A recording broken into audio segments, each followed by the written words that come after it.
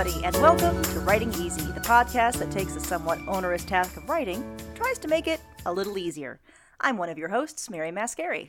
And I'm your other host, Melissa Long. And we have a special guest today. I don't know if you know Melissa, if you've noticed him sitting there in the corner of our mutual person? I know, right here in our fancy recording studio, hovering in space between Chicago and Los Angeles. We have a guest. It's one of our fellow alumni from Seton Hill University, Luke Elliott. Luke, say hi. Hi. So I want to make sure everyone knows how cool you are. That thank Luke you. is, you're a cool guy. You went to Seton Hill, which means you're also cool. Woo-hoo. But, Melissa, did you know that Luke writes science fiction, fantasy, and horror? He co-hosts the Ink to Film podcast.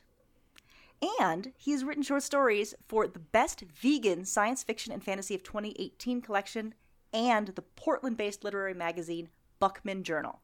Okay, I did not know the last part. You do have to explain vegan science fiction. It's a lot of people ask that. It is a anthology put on by Metaphorosis magazine. And he selects fiction that they publish, and then he also approaches other stories that have been published elsewhere. And the only requirement is that I guess the story itself is vegan and that it doesn't have any harm to animals, doesn't have anybody eating meat, that sort of thing. The author does not have to be vegan, and I am not a vegan, so it worked out. But the story is, I guess, accidentally, not really on purpose, but I'll take it. Yeah, hey. It's published. Exactly. Great. Yeah, it published me twice. Once in the magazine, once in the anthology. So even better.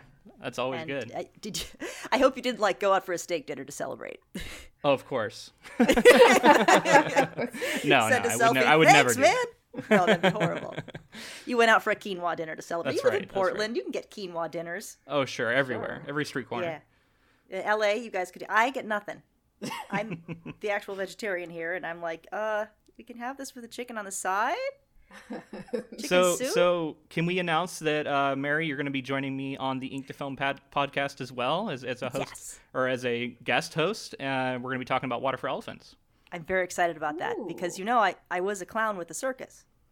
I know a little bit about that, but I'm definitely going to want you to tell the stories on the podcast. Oh my God. Listeners. I have tea to spill. I have elephant-scented tea to spill. But that is not what we're here to discuss today. You'll have to go find that podcast and listen to it. That's right. And hear all about my excitement there. Mm.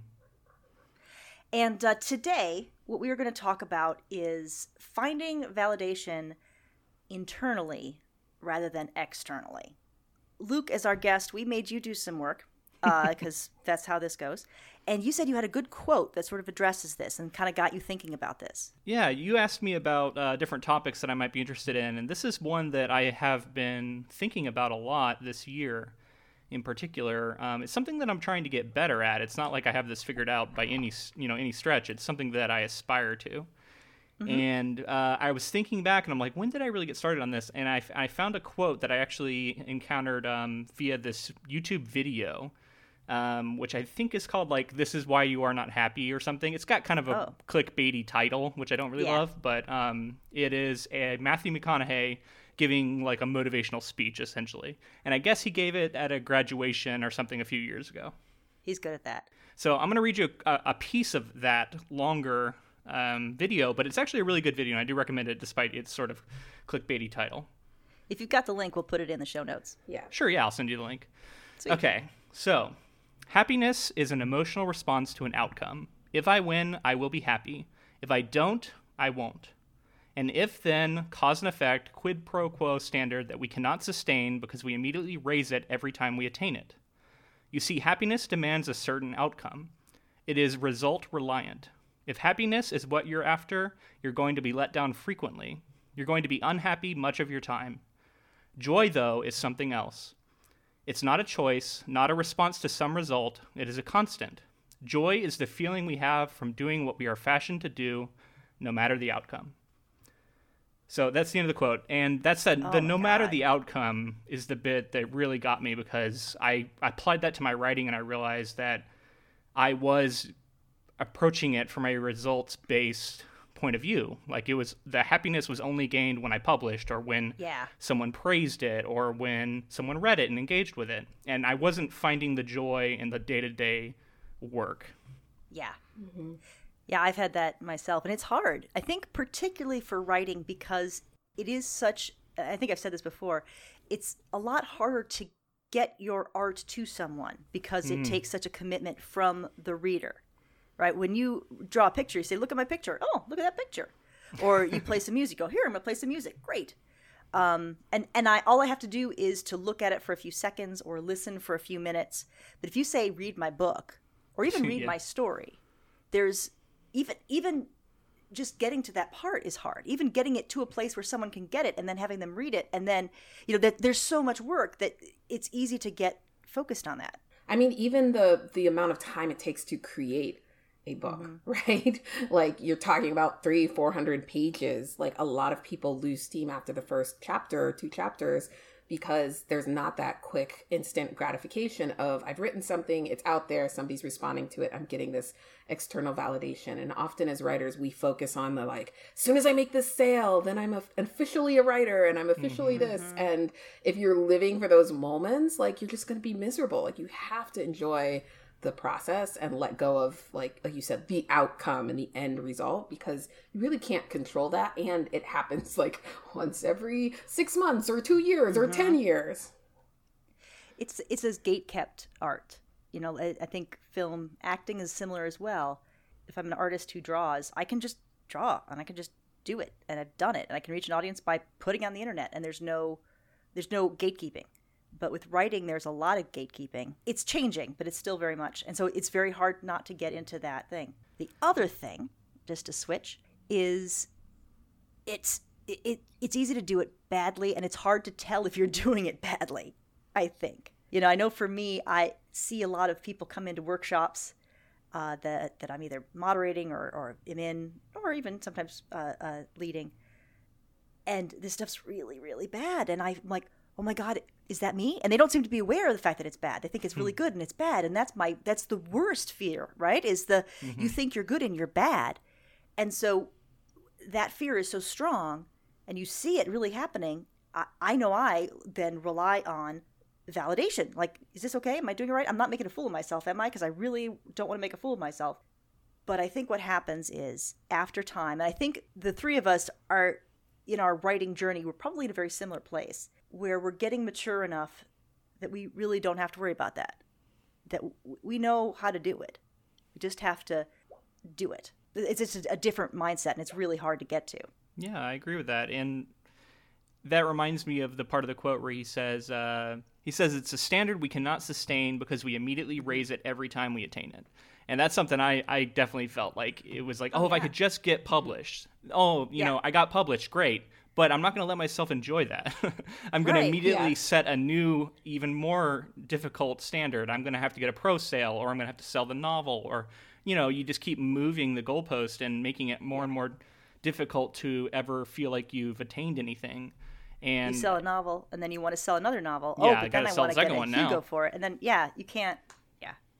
Yeah, and that just feels detrimental to me. Like, it feels like a way of not allowing yourself to enjoy the process, which is the whole point of being a writer, right? Like, this is more fun than an office job. So if we're going to enjoy it, we got to let ourselves enjoy it. You got to. It's so hard. You have to enjoy it.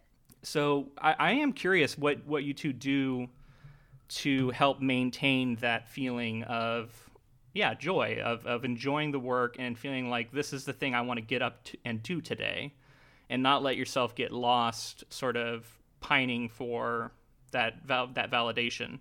Like, how do you approach that? I struggle with this a lot. I have been working on it very proactively in the last 6 months because I did this whole personality assessment with the Enneagram and realized that a lot of my core motivation and how I operate and how I determine my worth is based on external validation. And I think this is true for a lot of people, especially who go into film and television. And so for me, it's a constant battle of sitting down, doing meditations, having affirmations, and grounding myself in being in the moment and not getting caught up on the who's responding to my work and how many people are seeing it and what things getting made, and like comparing myself to every single other person that I meet. Comparison is like the devil. Like, just do not do it. Like, you are on your own journey. And if I remind myself of that continually, I can really let go and focus on the story and focus on my own progress. I also think with age, like, and more experience writing, I know my voice, I know my style, I know what I want to accomplish as a writer. And so it's easier for me to shut out some of the other noise that's irrelevant and it's going to sabotage my thinking or my work. Yeah, that's a really good point. For me, meditation is huge. I've been doing a lot more meditation in the last year or so, like really starting to get into the Buddhist thing. And it's amazingly helpful because it is all about this moment right now. And if you can think about what the moment right now, it's just me and the words, that helps a lot. And I posted on Twitter a really good meditation that I used. I'll make sure we put it in the show notes for this. She had these affirmations that she uses before she starts writing. And one of them that really resonated with me was, I am proud of my work. I'm like, yeah, you know what, I am. I'm proud of it. You kind of think of it like someone makes fun of your kid's sister. And you're like, hey, no one makes fun of my sister but me, right? That like you can't, like I might get at her, but like, and I say this, I don't have a kid sister. I might tease her, but if you mess with her, you're gonna have a problem. And your work has to be kind of like that too. It's like your kid sister. So when you guys are alone, yeah, you'll have it out, but it's yours. It's your work, and you got to be proud of it. And if it sucks, if you are that scary person that I am so afraid of being in a workshop or whatever, so what? You're on your journey.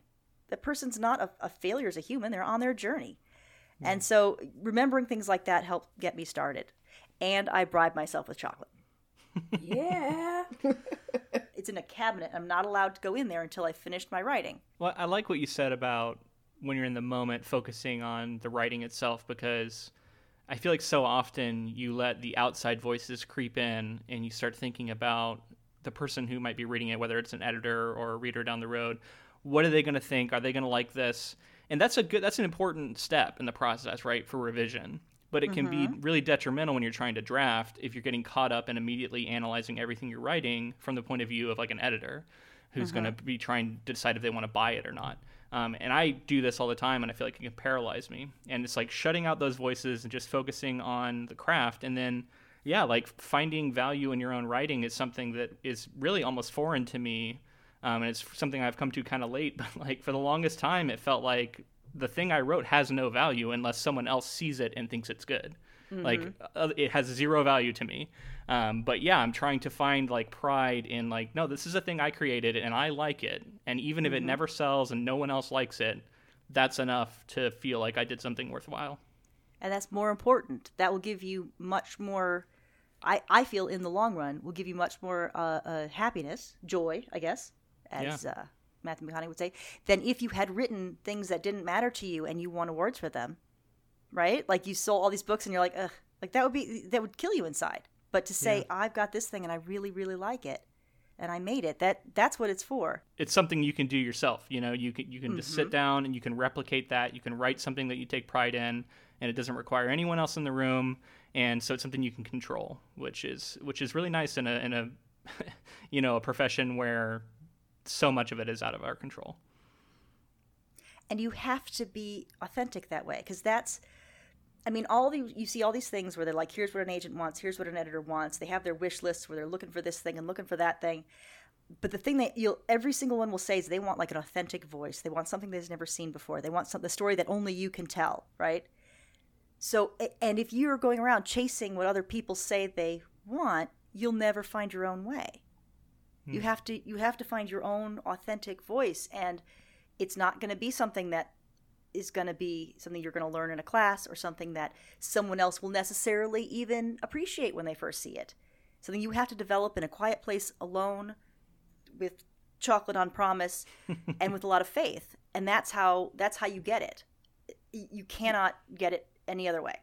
Yeah. And I think that, like, for me, one of the things that has helped me get to that place of like authentic writing is separating, like moving out of a fixed mindset and into a growth mindset, because the fixed mindset is like, I have to do this, and if somebody doesn't like it, I can't learn this talent. I'm just not a writer. I'm a horrible person. I'm going to fail. I'm wasting my time. I should quit and do something else. Whereas like the growth mindset is all about like every time I share this externally, it's to better understand how the writing is being perceived on the page. And it's an opportunity for me to learn and see if there are patterns or gaps that I thought were there that aren't there that I can then fix. So the more that I get out of that like ego wanting to hear all of the validation and instead look at it as this is an opportunity for me to learn and grow, and I continue to improve every day, the easier it gets and the more authentic my work gets, because I'm not like on the edge of like an anxiety attack or like or becoming like using like substances or other things like that are in bad addictive behaviors that you see so commonly in the arts, because it's just a like mentally straining industry. Feedback isn't a grade. It's a diagnostic tool. It's a viewport. It's a telescope. You know, you're just seeing it from a perspective that you yourself can't see it. So like, what does it look like from over there? That's what it is. Well, then you decide if what they see is what you want them to see or not. That's it. That's what it has to be. Absolutely. And I think having that distance from the things you create helps too when you send it out, and realizing that if it's a rejection, it is not personal. It's not a rejection of you. It is a rejection of the piece that you wrote. And if you're thinking of it from a growth point of view, like you said, Melissa, then you are less bound up in like, this is a representation of my quality as a writer, and more of just, this is a thing I made at this point, and if it gets rejected, that's fine, because the next thing I make is going to be even better. And that's like just a much healthier way to approach it, I think. This is really good. All right. We're getting toward the end here, although Luke, come back. This has been so great having you here. Yeah, maybe check in and see where I'm at in a couple of years and see if I can follow my own advice. Yeah, that is one of the things about this that I'd say for all of us on Writing Easy. A lot of things we talk about are the problems we have are true, and the things we attempt to do are all truly what we do. The principles we talk about are sometimes aspirational, but we really are trying for it. So yeah, I think let's wrap this up by let's all make kind of an agreement to each other that we're going to try to stay in the moment while we're writing, try to really enjoy it and be authentic to ourselves. And yeah. And then next year to the Hugos. Wait, no, that's wrong. No. Well, thank you so much for having me on. This has been a pleasure, and I am looking forward to hearing this episode when it comes out. It's been an absolute delight having you, Luke. I'm so excited, and it's really good to hear you. Honestly, kind of good to hear that you were insecure, because you're such a good writer. Like everything I've read of yours, I'm just like, this is so good, no fair. Aww. And thank you, Mary. So you're very welcome, and I mean it. And so that insecurity you have, don't worry about it. You're awesome. That's the voice I need in my head. Yeah, you call me up anytime. Well, not anytime, but reasonably so. And I'll be happy to provide that voice. You bet. Yeah, and make sure to check out Mary when she's on our podcast, which should be coming out in a few weeks. Yeah. So, Luke, how do we find you? Tell our listeners where your socials are and all your stuff like that. Sure. So my podcast is Ink to Film, and you can find us on wherever you find podcasts. We're everywhere. We're also on social media at Ink to Film on Twitter, Instagram, and Facebook. My personal Twitter is at LuminousLuke. So you can follow me on there, and that's where I post mostly about my writing and just random musings and stuff like that. Find me. I'm also on Instagram. Just search for Luke Elliott, all that stuff. Excellent. It's 2 L's, 2 T's. That's right. Melissa, you got anything you want to mention? We're on social media, but we don't post. I have been very good. I've been on Twitter a lot. I did SFF Pit this week through a feverish state. So who knows what I posted? That's great. But no, the Writing Easy podcast Twitter is actually pretty active. The Writing Easy podcast Facebook page, no. I'm on Geeky Mary on Twitter. You can find me on Twitter. I'm on Twitter. You'll see me. I'm on a writers accountability group on Twitter. Good. So you'll see me posting my goals if you want to know what I'm working on. It's on there. Excellent. Alrighty. Well, with that, Melissa and Luke, remember, writing is hard. So take it easy. I'm Mary. And I'm Melissa. Have a good time, everybody. Bye. What the hell was that? Bye.